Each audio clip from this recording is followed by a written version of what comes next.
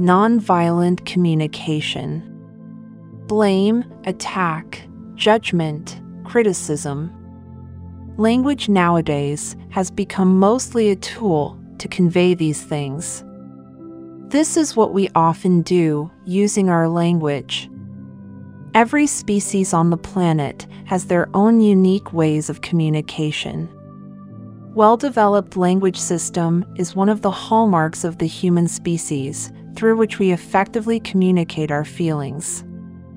But when we take a peep into the way we communicate nowadays, we will be able to spot a lot of violence. Violent communication, with the 4 characteristics mentioned earlier, blame, attack, judgment, and criticism, arises primarily from violent thoughts. Now, this is something which we should understand properly. The world recognizes violent actions, but it hasn't gone deep enough to understand how violent thoughts can be. Communication should be the language of compassion from the heart. The whole process of nonviolent communication is all about coming back to that compassion and self-respect and beginning to understand where my blocks are, mentally and emotionally. And there are many useful practical tools to help us change the direction of our thoughts and feelings and to create heart-to-heart connection with people around us rather than going into fight or flight. Let's look into some of the tools. 1 is the pause button. We all have a pause button. Just slow down the thoughts and feelings before even coming into sound and into relationships. The pause button is important. Another tool can be the anagram SOS. Stop, observe in a detached, compassionate way, and steer the thoughts in another more accurate direction away from the judgmental, violent thoughts. To arrive at a mutual desire to give from the heart, we focus the light of consciousness on 4 areas, referred to as the 4 components of the nonviolent communications model. First, we observe what is actually happening in a situation.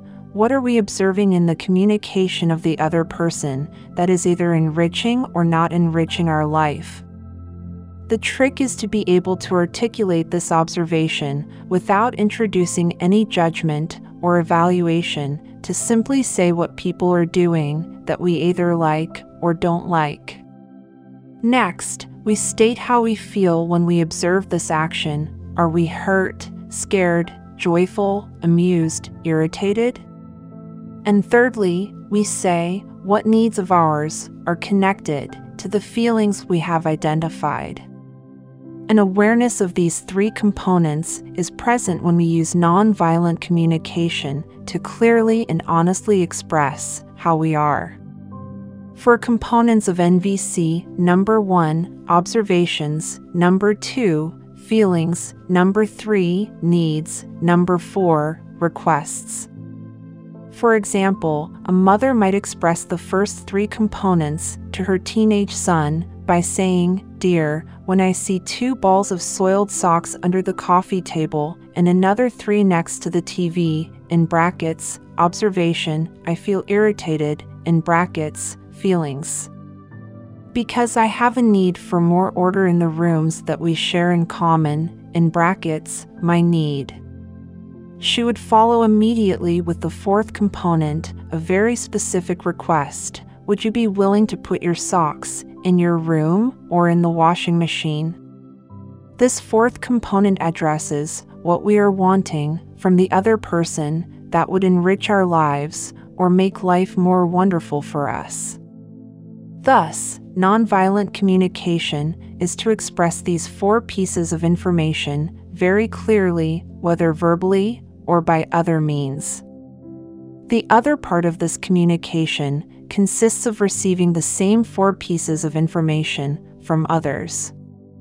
We connect with them by first sensing what they are observing, feeling, and needing. Then we discover what would enrich their lives by receiving the 4th piece, their request.